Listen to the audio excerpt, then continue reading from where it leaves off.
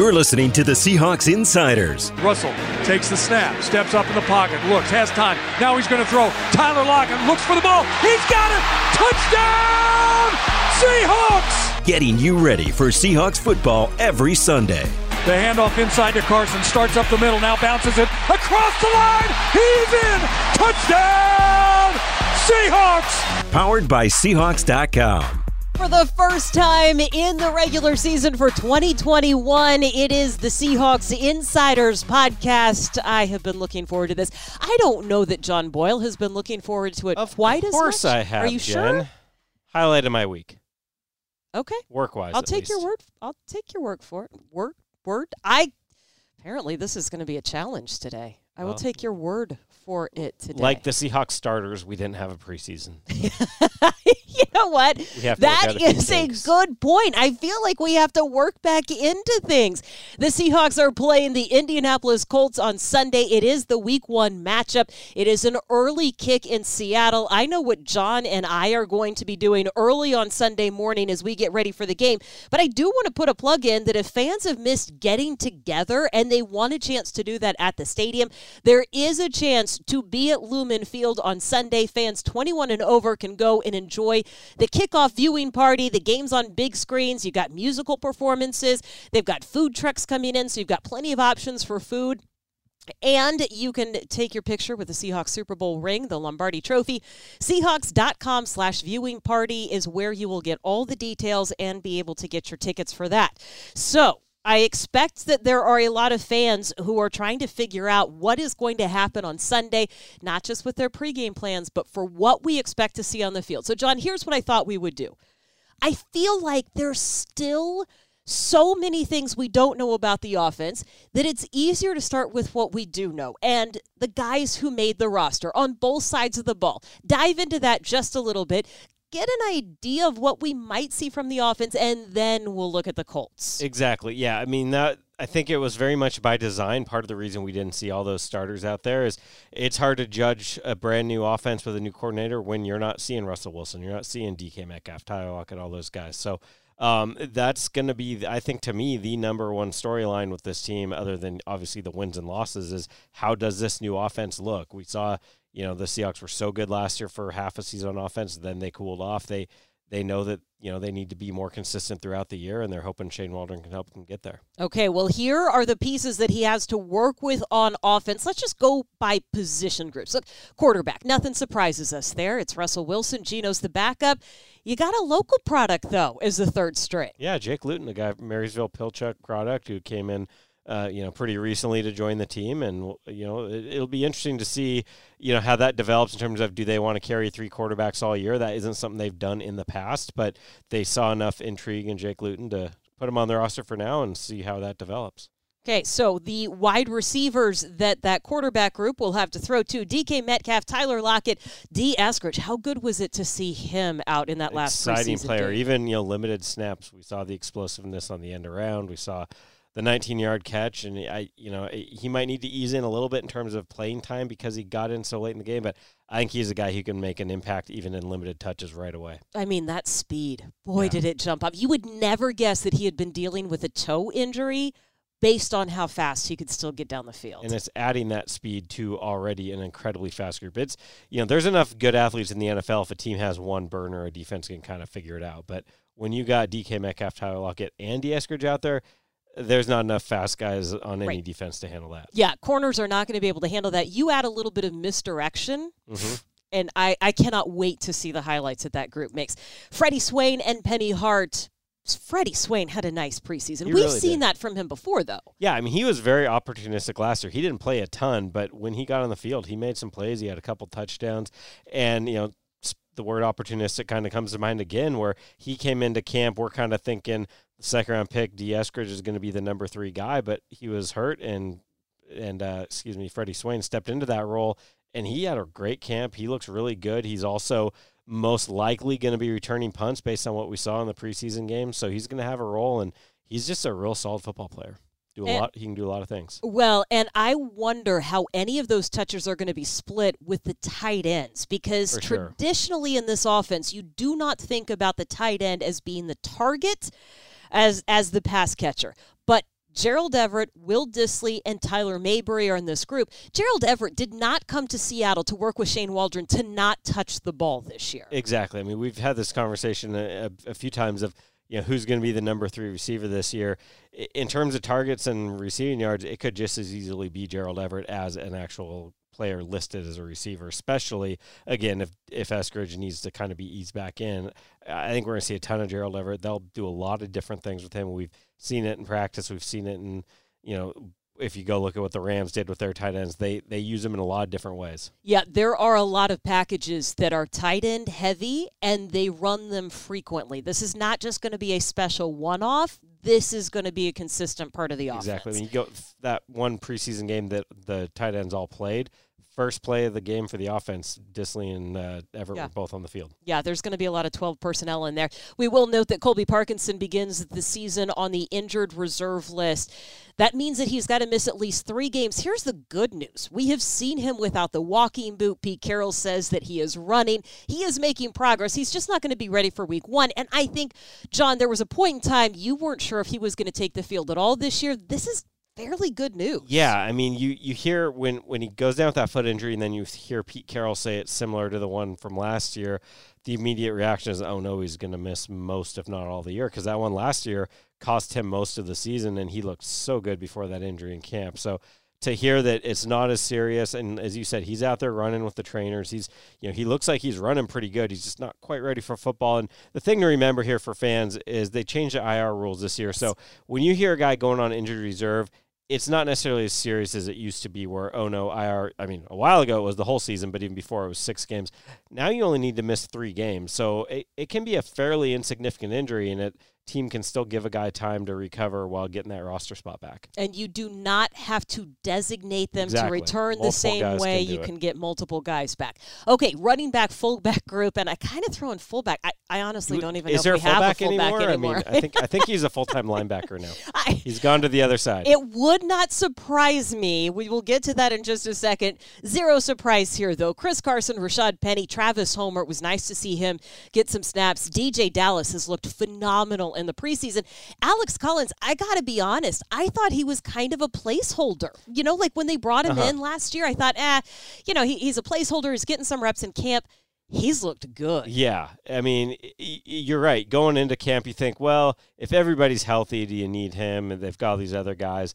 They brought him in late last year because of injuries, and he did well. But he basically played his way to a point if they couldn't cut him because he's just too darn good. So, normally you wouldn't have 5 running backs necessarily, but when you think of Dallas and Homer in particular are big special teams contributors, that kind of makes easier to keep them on the roster, and then just everything we saw at Alex Collins made him too hard to get rid of. So, I don't know how it'll be interesting to see how we know Carson's going to be the guy. He'll be the starter, but how do the touches go after that? Who's the third down guy? I'll be curious to see how all that looks. Well, and what do those plays even look like, right? We're not actually, I don't think, just based on what I've seen and what we saw in the preseason, I don't think there's a lot of straight handoffs in this offense. I think this run game might be a little more,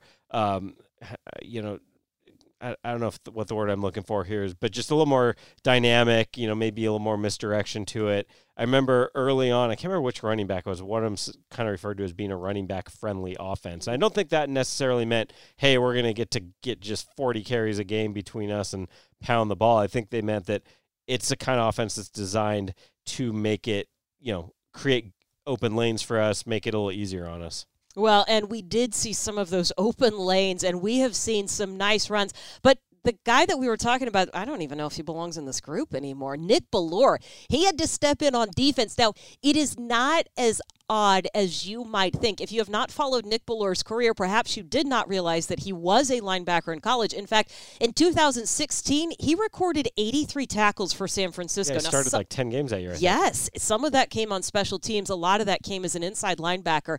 He's been working a lot with the linebackers in practice. I don't know where they're going to use him most. Certainly special teams as a captain. Yeah, for sure special teams is his main role. But it was funny because you go back early in camp, I think it was Radigan and Cody Barton both got hurt at the same time, so all of a sudden they were just lacking depth. So they, switched his jersey color and put him out there. We've seen that from time to time over the course of the season in practices or maybe scout team because he does have that background. But usually it's been okay, it's a week, they need a body, and then he goes back to fullback. But it's pretty much become a full-time move. I believe we even changed his position on Seahawks.com. It was a big moment. Well, now that's official. made that. We huddled up and said, should we do it? And got the okay to change him. So we're calling him a linebacker now, and he's number 2 on the depth chart behind Bobby Wagner right now, middle linebacker. Did you get the okay from Nick Bellore himself? I did not. We just because you know went that to, could cause a Twitter spat. Well, I'll check with him. All right, we'll check in with him. Last offensive group before we hear from Pete Carroll on what Russell Wilson and Shane Waldron have been doing together. Offensive line, look, I am relieved to say Dwayne Brown with great certainty that he is now playing week 1. Exactly. That was a big question. Yeah. I mean, having him back is just massive. I mean, Russell Wilson kept bringing it up throughout camp of, you need that guy out there. He's an elite left tackle. I know he's 36 and he's been playing forever, but he last year was still one of the very best in the NFL, and he looks great. He said he feels better than he did at this time last year, so that's having him back and seemingly very happy. I know things maybe didn't go exactly how either side wanted, but as Dwayne Brown said yesterday, they reached a compromise and everyone seems happy. So what we're projecting the offensive line, at least the starting unit, to look like, it will be Dwayne Brown at left tackle, Damian Lewis at left guard. That is a new position for the rookie. Center, I think it's going to be Kyle Fuller. That's how it is on the depth chart right now, and based off, Ethan Posick, all the time he missed, it's in what we're hearing from Pete Carroll, it does sound like Fuller. But I'll be curious to see how that one plays out. That might be one where they let him kind of continue to compete, and maybe there's a chance for Posick to win it back at some time during the year, depending on how that goes. Yeah, Gabe Jackson is going to be your right guard, and Brandon Shell will be your right tackle. You've got some backups there, Jamarco Jones, Jake Kerr, and Stone Forsythe in there. I don't know that there's any surprise. I think it's just nice to be able to say Dwayne's name in there, but I don't think any of the rest of that is No, I mean, center was the one that we really were waiting to see how that played out, and injuries kind of settled that one, unfortunately, instead of an on-field competition. But we'll see how that plays out. You can never have too many of them as the year goes on, I should say. You always need to have a backup at those positions. Now, we've talked about who the Seahawks have on offense. What we can't wait to see is what the offense looks like. And while we are going to get our first look on Sunday, here's what Pete Carroll knows to be true about Russ and Shane Waldron. What's maybe most special about it is, and I'm hoping it shows, is the relationship between Shane and Russ. What they've been able to do together and to get to this point, and the excitement they both feel, to turn out this offense and maximize, all of the strengths of it and all that. And as we learn and as we grow, we'll find out, how far along we are. But that's something I'm really excited about, because it's been really obvious that there's something going on there. It's good chemistry. To me, that word relationship is the one we've heard the most from Pete Carroll. And, I mean, obviously everybody out there is important, but how those two see things eye to eye, how they work together, on game day, in the headsets, if those two are clicking, I mean, that's the biggest piece for this offense to work. Well, and I remember when Shane Waldron was announced and hired, his opening press conference, he had at least 3 phrases that we hear regularly in Russell Wilson's press conference. I don't think that was planted. I don't think it's a coincidence. I think it's intentional that you've got 2 guys that were on the same page before install ever happened, right? They've got the same mindset. It will translate on the field. Yeah, I mean, that's Russell Wilson from back when we talked to him as soon as his hire was made. He's been on board the whole time. I don't think he was the one making the hire, but he was involved in the discussions a little bit, and I think this is going to be a very good partnership. Well, and I tell you what, let's hear just one more thing on Russell Wilson. It is hard to imagine that he could get any better when you look at the body of work over the course of his career, but there is perhaps something a little different about Russ. The relationship with what we're doing and how attuned he is to that just generates maybe another level of excitement from him, for what he's hoping to put out there through his work, and the potential that he can feel by the way we're interacting and communicating and stuff that can lead us to some really cool stuff and really help our guys maximize what they bring too. So he's got a little special juice about him, and I think that's probably what I'm mentioning about the chemistry between he and the coordinator. We cannot wait to see that on Sunday. And you know what? I'd like the Seahawks defense to give Russ maybe a couple of takeaways, give him a few more opportunities to get down the field. You certainly have a lot of playmakers in that front 7. How about if we take a look at the defensive line to start? We'll get to the the real fun guys at the end. Although, I don't know. Carlos Dunlap. The guys up front are fun. Look, he keeps posting things. Short. No, I know. I know. That was poor choice of words. I hope those guys don't hear it. I'm just going to say this. Carlos Dunlap has provided me with so many life mantras, and I have known him for less than a year. I saw that on Instagram. Yeah, I'm all on board with this. He needs to create a line of T-shirts. So you've got Carlos Dunlap, who is back. You acquired Kerry Hyder Jr. in the offseason. Darrell Taylor might be the one that intrigues fans most, and after what we saw in the preseason, I know why. Yeah, Jen, Darrell Taylor has been a guy that's, we've been so excited about him just to finally see him. There's this whole year of, will he get back? Will he get back? And unfortunately, he missed the entire season.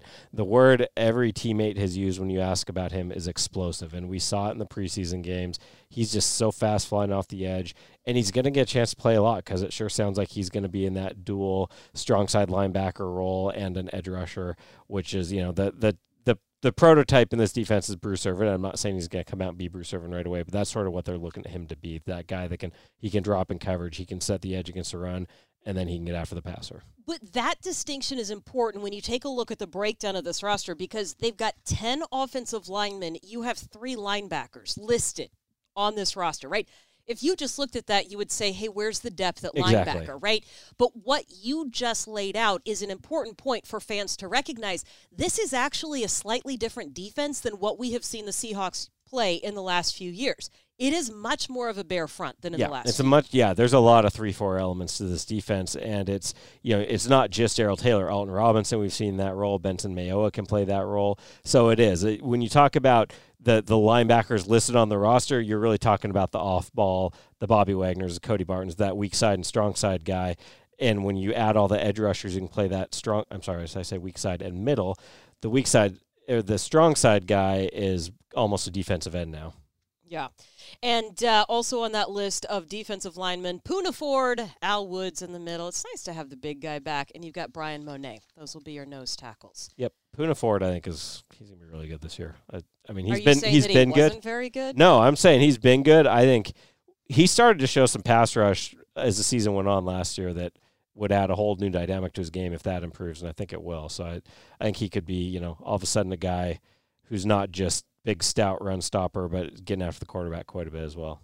Well, and you know that you could get Jordan Brooks going after the quarterback. Cody Barton would like that. Bobby, probably lobbies for that. That is your linebacking core. No surprises there. You got Bobby as the defensive captain. Again, yeah, when the captains came out this year, it was not shocking. It was, Russell Wilson, Bobby Wagner, and Nick Bellore. That was very predictable. Yes, well, we like predictable. That's going to be the guys that you see in the middle of the field. Now, here are the really interesting positions, and I say this for a couple of reasons, not because of personalities, but look, the Seahawks have made 19 moves at cornerback since August 26th.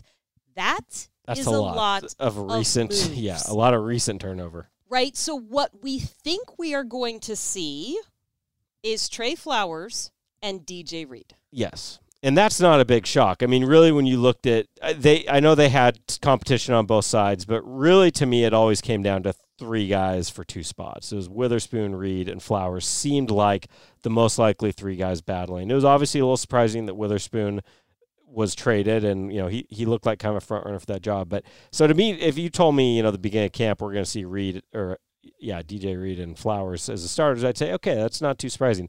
Now if you told me every other cornerback on the roster will have been acquired in like the last week, okay, that's a little different, and that's where you kind of worry a little bit of how ready are they going to be week one. I think especially Sidney, all those guys, but especially Sidney Jones has a ton of upside and could help this defense a lot down the road. But if you need Sidney Jones to play a bunch this week, we'll have to see how that goes. Well, and it might be helpful that it is a relatively inexperienced group of wide receivers for the Colts, right? You don't have T.Y. Hilton in there, and so maybe there's, I don't want to say I'm not going to say that, Jen. I don't want to give him any bulletin board material. That's true. There's some talented players. A couple second-round picks out there. I'm not saying that there's not talented players. I was saying T.Y. Hilton isn't on the field. Fair enough. Give me a little something, Fair John. enough, Jen. I tell you what, safeties, no surprise, Jamal Adams, Quandre Digg, Marquise Blair, Ugo Amadi, Ryan Neal. Here's where the question mark is, what do you do with Marquise Blair and who plays nickel?